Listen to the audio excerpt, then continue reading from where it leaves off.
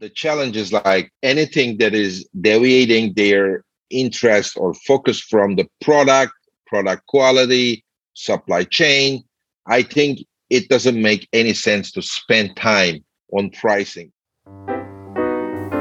Welcome to the 10K Collective podcast for 6, 7 and 8-figure Amazon and e-commerce sellers, part of the amazing FBA podcast family. If you want to scale fast, target a 7-figure exit and enjoy the process, then keep listening. Today's sponsor is Eva, the best AI repricer for Amazon profits. Private label sellers, are you wasting your cash? Eva reprices your products for you, and the result is up to 50% more profits. Eva serves hundreds of 7-figure sellers in the USA and is now out for British and European sellers as well. For a 15-day free trial, go to amazingfba.com/EVA. That's amazingfba.com/EVA.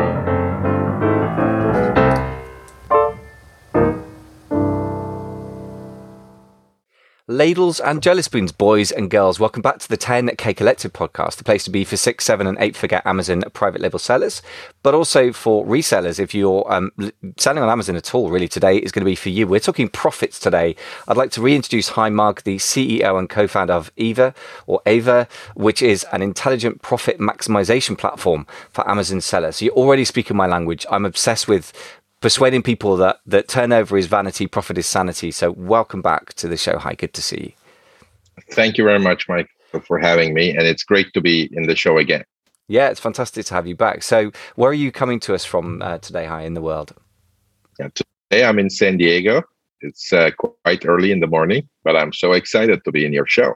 Excellent. I know you're caffeinated and ready to rock and roll. So we're going to talk about, I've titled it, I hope you approve, a very California marketing style, exploding e-commerce profit margins with smart pricing, because it really can make a dramatic difference, can it? So first of all, let's dig into this. Why does pricing matter in the context of profit? Surely we just need to sell more units, don't we? Isn't that the main way to drive things? Everything else is just fiddling around. I agree. And, we need to go back to the basics here. And first of all, check the reason for Amazon to exist even today. Because when there are surveys to the consumers about why they are buying from Amazon, if you look at it, there are 3 main reasons. Number 1 is variety of products, great selection. Number 2 is the fastest shipment. And number 3 is still the price of the items. So the price matters. And it doesn't mean that, it's the only thing that matters, but it matters a lot. If you don't have the right price, first of all, you cannot sell your products, even if you put thousands of dollars of advertising. So it makes sense to price your products right. So that's the kind of the number 1 principle. But on top of that, what if there is a way to even maximize the profits more if you are having a dynamic pricing method, which means that, instead of a stable static price, your prices are changing to tailor the market changes and make sure that you are maximizing the profits. And that's what Amazon is doing with their own brands. They have more than 400 brands and everything is dynamically priced. That's what the large sellers and some of the smart aggregators are doing. Now, next thing is what if we are able to deliver that functionality to any seller, even the ones that are starting and just selling maybe a couple of $1,000s of things a month, they can even use that, right? So that's the kind of the whole purpose of bringing that great functionality to both private labels and resellers, so they can also maximize their profits too. Excellent. That makes a lot of sense to me. And it's interesting to hear that you're modeling Amazon's behavior, which is always smart. It's not always good to do what Amazon encourages us to do, which is just sell more widgets, but it's good to model what they do for themselves, right? So there's a bit of a distinction. And also the smart aggregators, there's a lot of big money behind those guys. They don't do things for random reasons. So those are 2 very powerful models to follow, if you will. So the next question is really, you've mentioned selection, faster shipping and pricing attracts consumers to Amazon. Presumably lower prices repricing is what primarily attracts consumers to Amazon. So the next question is then, is repricing mostly about reducing prices, or can we actually raise prices? And what do you think the factors are behind those decisions? No, that's a great question. And we are mostly talking about even raising the prices, because if the product is great, if the advertising is done right, if the pictures, the video content, if the explanations are all good, and these are great reasons to sell the product. Now, what we are thinking is that the principles of the economy is very simple, right? If there is more, then the prices can go up. And, that's what we kind of think, as the demand is increasing, the prices should increase as well. And as the demand is decreasing, the prices should decrease as well. That can be taken into account just from the product itself, like the product's velocity point of view, but also there are similar products. There is a market of that product. And what if that market is also booming and there is a lot of demand on the same market? Then it makes sense also that the trends are also influencing the pricing, and also the seasonality is influencing the pricing too. So if it's the right season, right time to sell sunglasses, it's like May, April, if it's a European location and the sun is shining, then more sunglasses will be sold. Then why not to also take into account that seasonality aspect as well? So all of them require an algorithm to make sure that the prices are increased. For online sellers, nothing beats in-person learning and connecting. Join Ecom Events at one of their 4 events throughout the USA: Miami in January, San Diego in March, Minneapolis in July, and New York City in October. The conference offers tips and tools to increase sales, food and drink, and real connections to other sellers and experts. Head over to e-comevents.com and register today with promo code AMAZINGFBA to save $50 off your ticket cost. Interesting. And you mentioned with algorithms, so we'll revisit the how-to piece in a minute. So one other question, one other thing that strikes me, first of all, observation, that you were talking about rising demand. So you just split it into 2 pieces. So observation first, which is the product itself. So if you're a reseller, that's all you get to play with, isn't it? You're buying and reselling against a listing of a specific product. So that has a sort of dynamic about demand specifically for that product. And then you're talking about the market as a whole, which for private label or custom product sellers is the big obsession, right? So I guess the keyword driven market, maybe there's more keyword search volume in November for gifts for Christmas for boys than there is in January, for example, in seasonality. The other thing that strikes me, this is the observation, I guess, supply and demand determine price. You talked about increased demand. I would also say constricted supply, which I guess all of us have experienced, right, in the physical products world in the last 12 months, really pushes up prices as well. What's your view on inflation specifically within the consumer, FMCG, fast moving consumer goods market? Do you think it's going up? Does that give us more pricing power than usual? Right. Absolutely. That looks like the supply chain issues will continue also in the next year, 2022.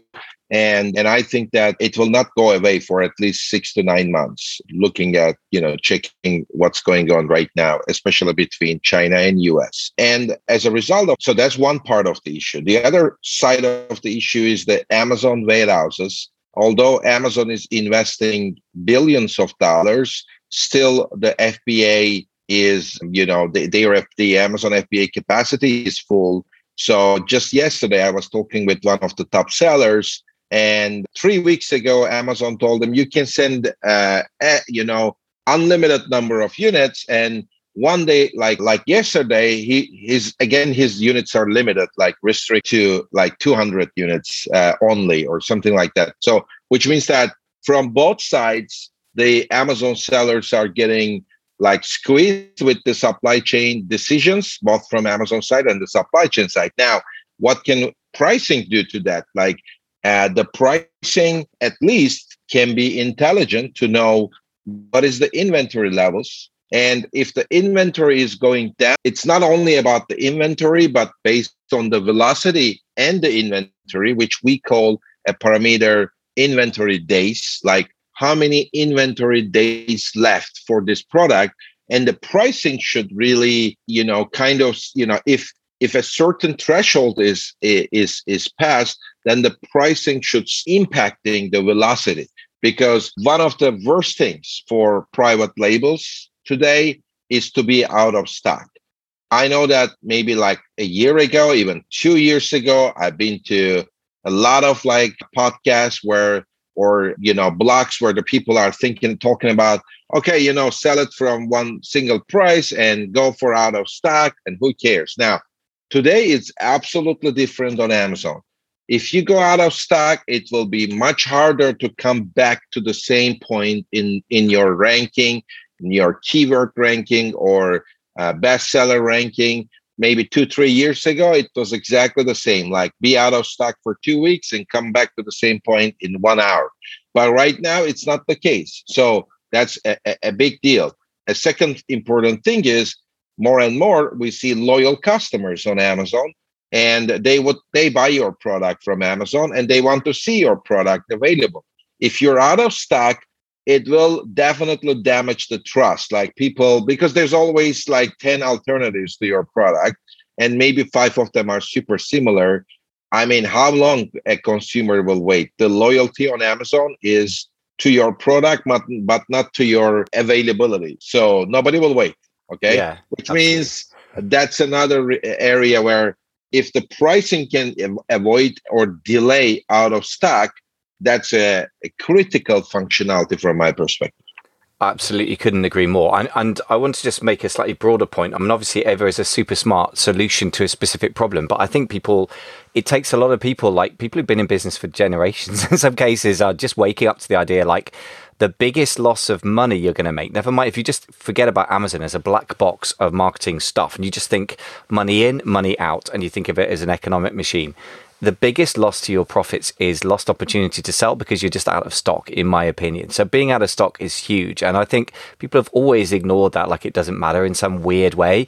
And maybe you've just put your finger on the fact that for ranking, it is really a terrible idea now, but it was always a terrible idea for your bottom line. So I would say not going out of stock is the number one obsession we should have. And price is obviously a massive lever for that. So okay, well, I think we've convinced people that this matters. So the question then becomes, how do we manage this? How do we solve this problem? So I know that some people are doing it manually, that I know, which is a huge job. One person with there's a multiple 7-figure business that based in the UK that's manually doing it. But obviously that's pretty hard to do. So automation's part of the picture. But first of all, how are we even deciding what's the basic parameters that we use to decide on pricing? So you mentioned an algorithm. Even we're not using a computer of any kind, we've got to have a process. So what are the basic factors in that process? Right. And maybe even to name it an algorithm is not kind of completing the big picture, because it's really an artificial intelligence where the algorithm is a changing one. Like it's not like, because when you talk about an algorithm, maybe always giving the same result as a if the inputs are the same. But the point with artificial intelligence is the output is changing by the time based on the result as the algorithm is becoming more intelligent. And that's why it's called the artificial intelligence. And, I'm sure that, some of the audience are now, when they hear about AI, and they're just telling me, well, everybody's telling us that they're all AI based, AI powered.